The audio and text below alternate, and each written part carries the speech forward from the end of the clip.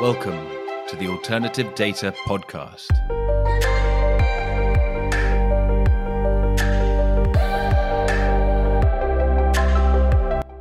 Welcome to the Alternative Data Podcast, powered by Exabel. I'm Mark Fleming-Williams. In this episode, I speak to Vivek Visvanathan of Rayliant Global Advisors, a US quantitative fund that focuses on the Chinese market. In our conversation, Vivek and I explore the shape of the Chinese investment scene and discuss the relative penetration of alternative data and its likely future in China. In other news, join me and other guests this Wednesday, the 8th of December, at the delayed Leading Point event, where we will be discussing Is Alternative Data Still Alternative? London in-person and virtual tickets are available. Vivek, you're the global head of research and portfolio management for Rayliant Global Advisors, based out of California, but your focus is not towards California, is it? Your actual focus is more towards, is it entirely towards China? It's China and emerging markets, yes. Okay. And so why don't we kick off? Why don't you just give a little short introduction to Rayliant, just for people who aren't familiar with the fund, and just a little texture for who you are and what you do. Absolutely. So I spent 16 years in the quant industry. Much of that time was spent at research affiliates. My boss, Jason Su, and I spun out the Asia arm of research affiliates to start Rayliant Global Advisors in 2016. And we've focused primarily on China, including equities and various alternatives, including equity futures and commodity futures within China. And we've built quant strategies to capture alpha in these markets. So that involves applying machine learning and also getting alternative data sets, which is primarily what we'll be talking about today. Which is what you're doing here. Absolutely. Absolutely. And why China? So China is a beautiful market for investors for a very specific reason. It is simultaneously very highly retail. About 80% of the trading volume comes from retail investors. Though, interestingly, over the past couple of years, high-frequency traders are actually starting to get a larger and larger share of the volume. But that's maybe a story for another time. But in addition, there is a lot of unique data that Chinese firms have to release that don't generally exist in other countries. So the reason why that combination is useful for investors, especially quantitative investors who are parsing lots of data, is you get access to a tremendous amount of data about firms that most of the traders in the market aren't reading or aren't processing. Right. So you have this large retail base that is not reading these releases, not processing this data. And you have a relatively small segment of institutional investors that can capture all of this data. Yeah, you pretty much been doing this or something like it for 20 years. Has it always been China? No, it definitely hasn't. And for most of my career, I've been focused on just quantitative investing in general. And at first, we took a factor approach and kind of viewed the world in terms of these linear factors. You sort on some variable from some ratio constructed from the balance sheet or income statement or whatever it might be. And over time, there were a few things that I realized. One was that linear factors don't describe the relationship between characteristics and return. So that was one important realization. And the way to then deal with that is to apply more sophisticated methods. It must have been crushing, wasn't it? No, it was. You know, if you spend a decade doing something and then you sit back and you realize, oh wait, this is truly a suboptimal way to be implementing. There's a catharsis to it, perhaps, but there's also a sadness looking back on the prior years, because it's something that is it ought to be obvious, right? In the sense that it ought to be obvious that there are two things at play. One is one should be using sophisticated methods to capture data, and one should be increasingly looking for data that other people don't have. Both of those things are things that should have been obvious to me, but weren't. And I think that they were to a lesser or greater extent obvious or not obvious to different people. You changed your focus. So you were doing that, and then you became more sophisticated. You kind of you developed a new thesis. Yes, absolutely, and that's about capturing linear information, nonlinear information, and interactions between all data relevant to a firm, whether that is conventional data, that the non-alternative data, or alternative data, and by combining all of that information together, optimizing a portfolio, you can build better portfolios with higher risk-adjusted returns. You're in California, as I mentioned, and you're obviously trading in China. China is not a market where you can just pick it up in terms of right. It's somewhere where local knowledge is particularly of use, and there are so many subtleties you and I have talked about before, so many subtleties in the language and meanings and kind of, and also in the kind of in the investment culture, in terms of rules being passed down. So it strikes me that having an onshore presence is useful. How do you approach that problem?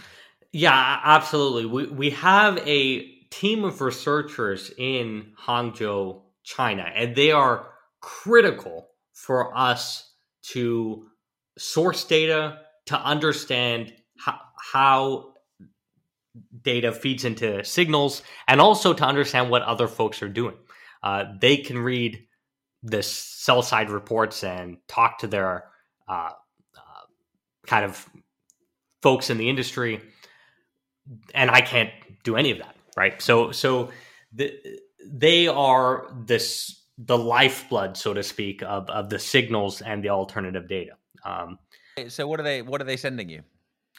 Yeah, so I can kind of run through specific examples of signals, but on a high level, they are reading reports. They're looking at data. They're also, interestingly, there are things that are actually translated into English, right? But, particular data source, and it's just like not perfectly done, and so they can deal with the China data source directly and say like, oh, that column actually means something else, so on and so forth, right? So there are any number of things that they do on a high level.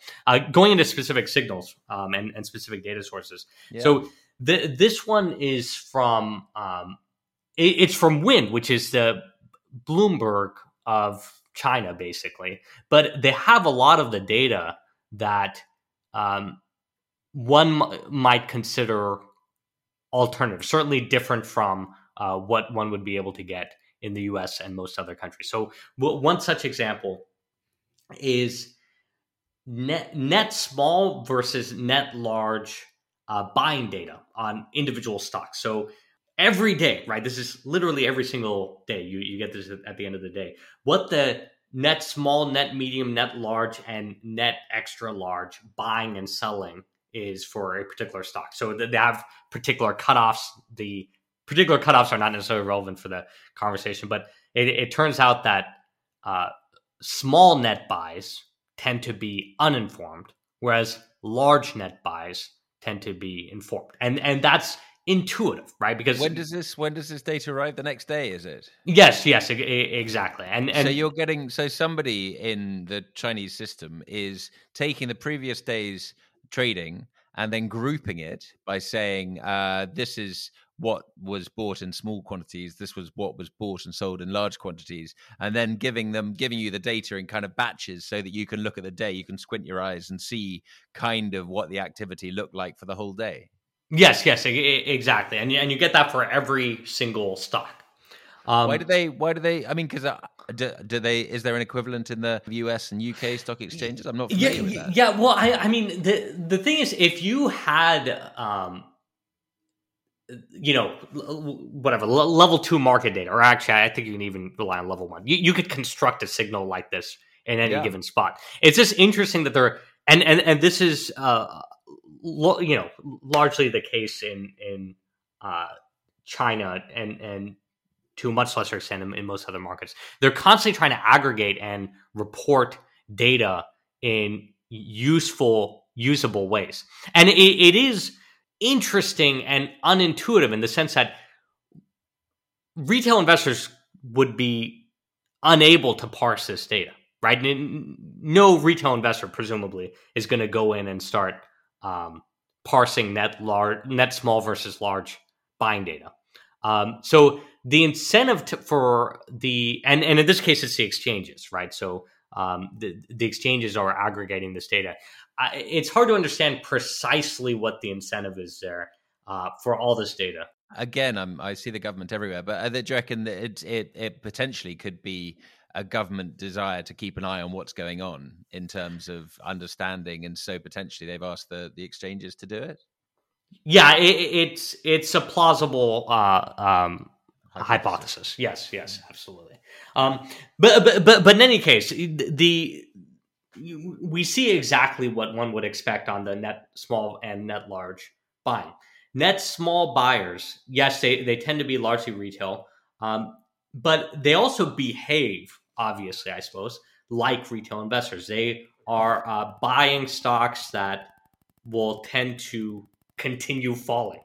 And so if you bet against net small investors and bet on net large investors, or net large buying in any case, you can earn an information ratio of about 0.7.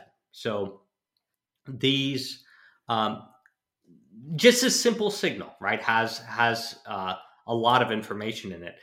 Because it's basically telling you what the informed people are doing and what the uninformed people are doing. Exactly. And if you buy what the informed people are buying, then you're probably going to win. Yes, exactly. Interesting. That's great. How interesting.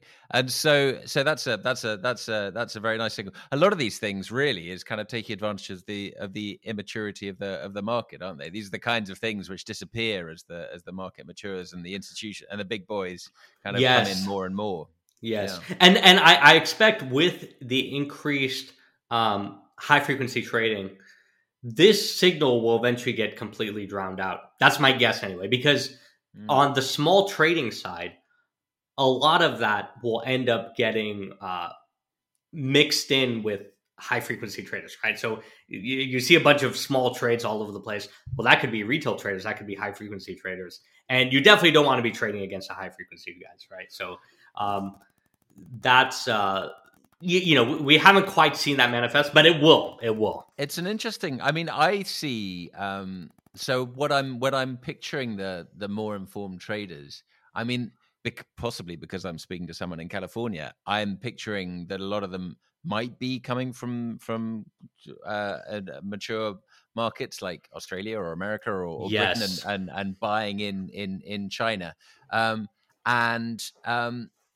but the high frequency thing is obviously must be internal. High frequency by definition, yes, feels like a sophisticated strategy and requires a certain amount of but that by definition must be on the ground and if it's on the ground, it almost must need some kind of government buy-in or comfort with it to make that possible. I'm not. I'm interested in the latter point because there hasn't been any firm. Thumbs up or thumbs down from the government about high frequency trading. But it's certainly the case that much of that is happening locally. Now, of course, it is literally happening locally, right? That's sort of the nature of high frequency trading. Your computers and so on and so forth. You want them to be somewhat physically proximate. But I do know that there are at least a handful of firms that are looking at very short horizon prediction that are from outside of China.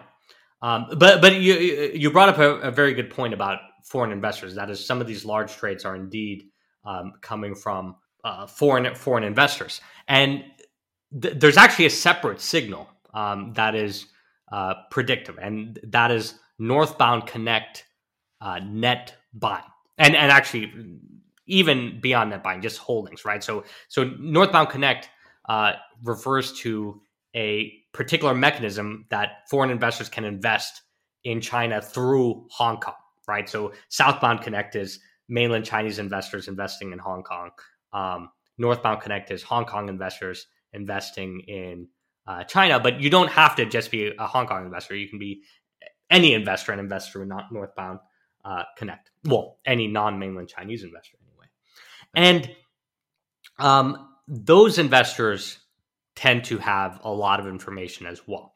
This is actually just a general idea that if you're an international investor, if you're going to open an account in another country to buy a stock or buy some set of stocks, you probably know something. You probably have some information. There are a couple things going on. You're probably institutional, and number two, you're probably doing it for a reason. You're not just doing it on a whim. You believe you have information on some subset of stocks within that market. So that's another form of effectively alternative data, right? It's something that is exists only within that country with the northbound connect holdings, and there are also QFI holdings, which is qualified foreign institutional investors, that has slightly less information. And anyway, sorry. No. This is very. It's kind of it's data which takes advantage of the market conditions and which is specific to the way the market is created. You're studying what other people in the market are doing, but it's a lot of these things are kind of less advanced, as we say, less advanced than what we're seeing in the more developed markets.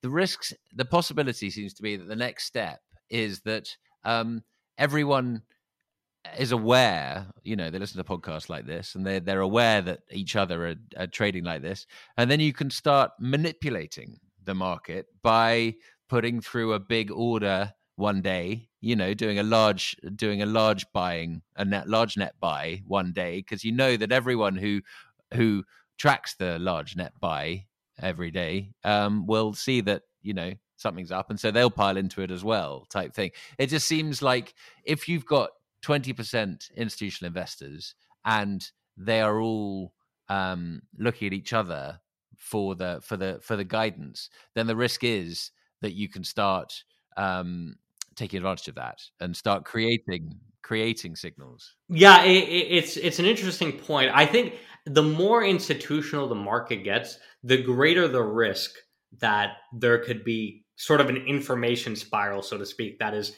if people are following what other smart money is doing, and then eventually the smart money becomes dumb money, so to speak. That is, you're just running around in circles trying to bid up the same stock, and then you get the US market. Yeah, I think I wonder about it, and it is when we think about which signals are likely to die.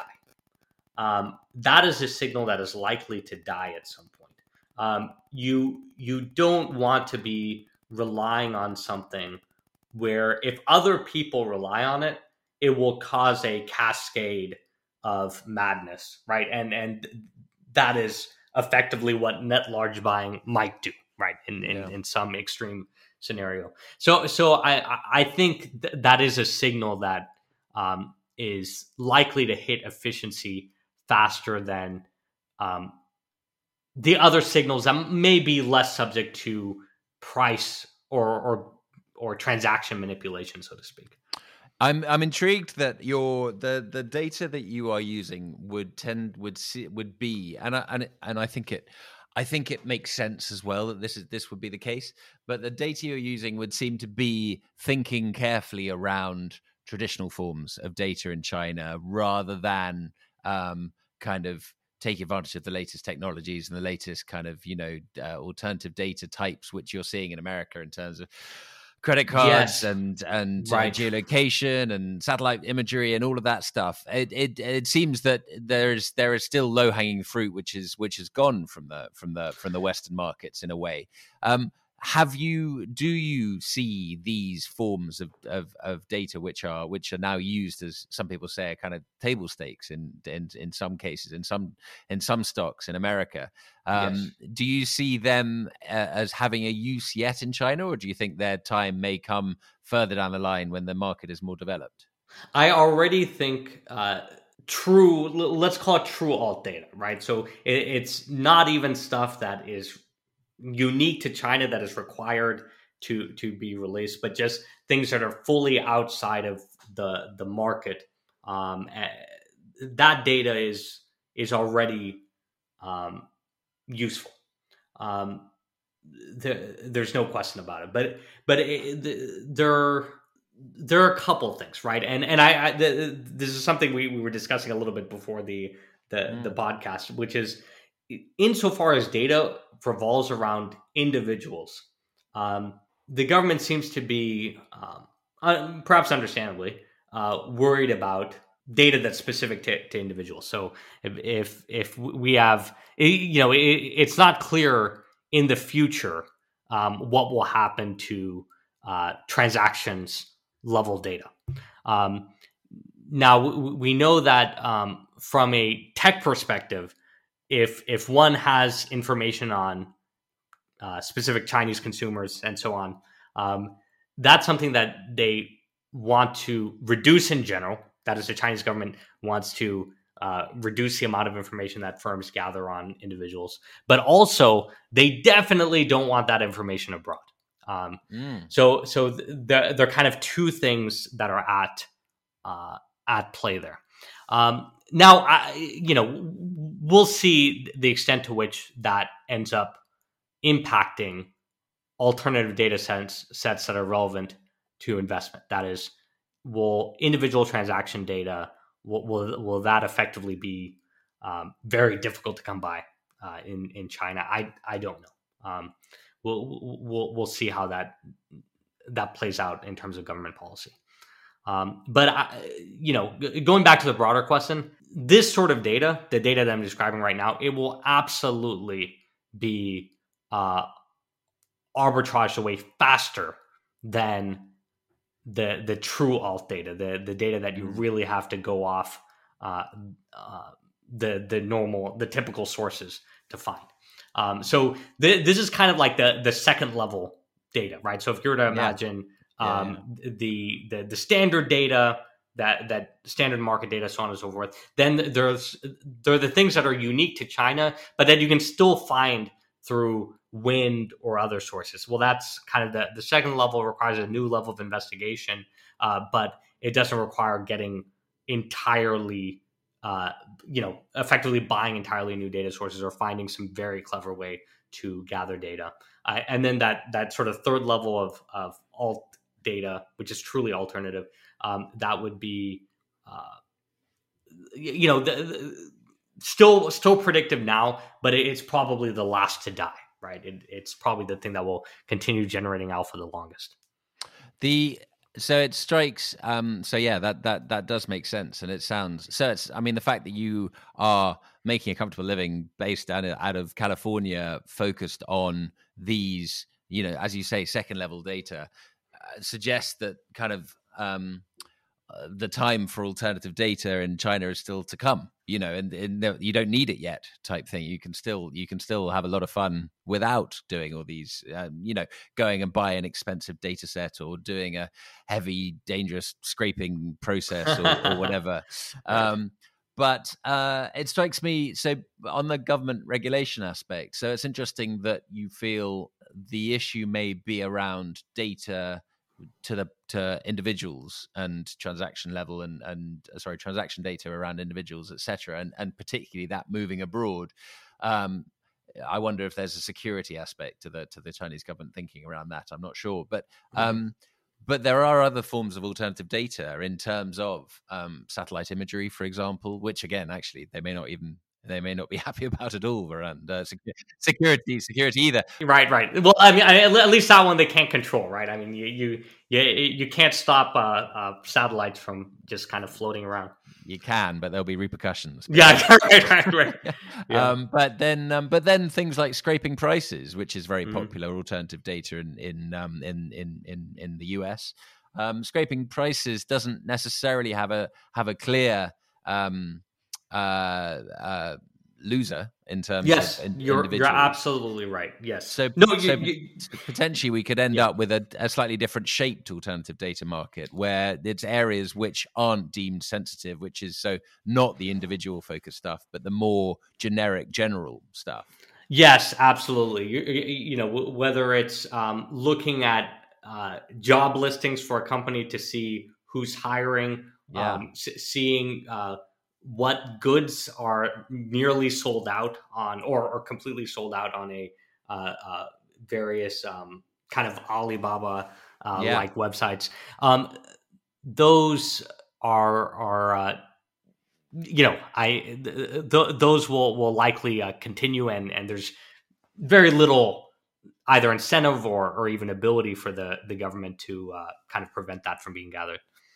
I mean, the other thing, which is I'm seeing more and more, is the idea of, for example, synthetic data in order to. I mean, again, this is potentially solving a problem which doesn't need to be solved yet, because, as you say, the level 2 data is still very, very useful in China. But the synthetic data being the kind of generated, you get a small data set and you can generate a much larger data set or a kind of mirror data set in order for that. So then you're removing the kind of individual aspect from it, because you've generated a data set with all the exact same qualities, which you can then use for your market predictions or whatever.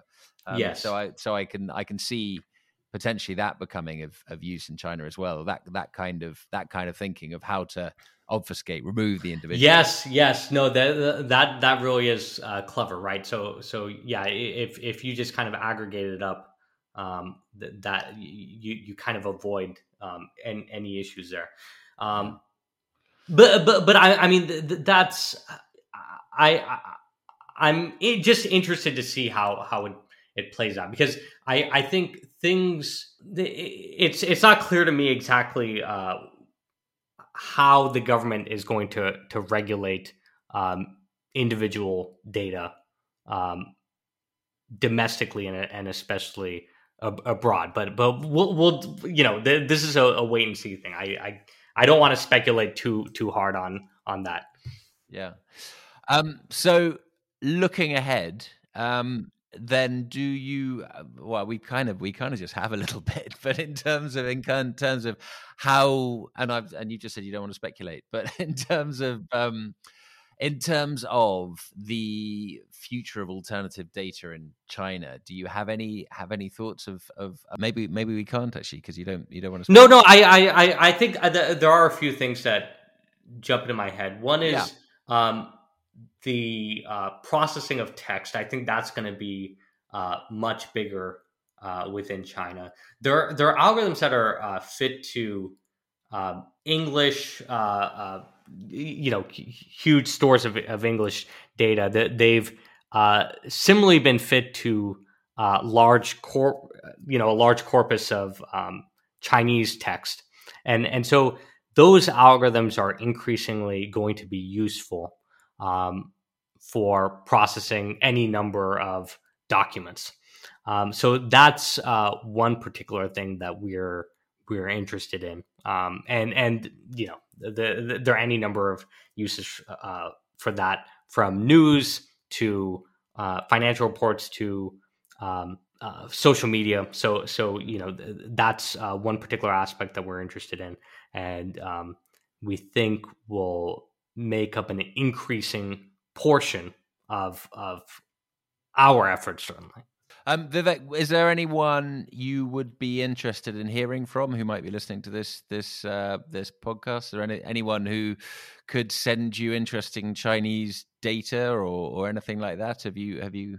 Yeah, I mean, no one in particular, but insofar as folks have data that is relevant to the cross section of Chinese firms, I think that is extremely relevant and useful to us, and it's worthwhile contacting us. I think much of what I see, and we'll often get contacted by people, is we'll see things that are outside of China A shares, obviously, because that's just by obviously there's just a lot more alternative data for other regions for any number of sure. reasons. And but the second thing is, insofar as there is data on China, it's often macro data, which is nice. But if you're building cross-sectional quantitative strategies, you want data that can be tied to firms, and so that's what's relevant to us. Data that can be stock specific. Absolutely, and that can build a wide cross section. It's nice to see that. Hey, we've got some data set on pharmaceutical companies or something like that. But the broader the cross section on a given signal, the easier it is for any algorithm to learn the relationship between it and return. Is it hard to find a good long history in Chinese data sometimes? Yes, definitely. And that's why, weirdly, you find very strong signals in the alt data space, not because not because they tend to be stronger, but because the history is so short. The only thing you would ever get a T-stat out of is something that has a very high information ratio. So there are a lot of what are effectively duds because the history is short. Now they might actually be valuable. It's just that you don't have a long enough data set to ascertain whether this few percent return you're earning per annum on this given signal is real or a result of noise in the data. Yeah, interesting. And well, I mean, it'll only get better. It'll only get easier as time goes. Yes, that is very true. Well, I mean, they're competing things, right? I mean, you get more time, but you also get more sophisticated managers arbitering out the alpha. So yeah, there's kind of an interesting push and pull there. There'll be a sweet spot somewhere in the middle, and you better enjoy it. Enjoy it while you got it, Vivek. Enjoy the moment. Enjoy the moment. Absolutely. Perfect. Well, Vivek, thanks so much. Really interesting breakdown of China and exploration of it, and what you're doing out there. So thanks so much, and please do. It sounds like it's such a fast evolving market that if you come on in a year, then you may have a whole new story to tell me. So you're most welcome. Absolutely. Thank you so much. Lovely.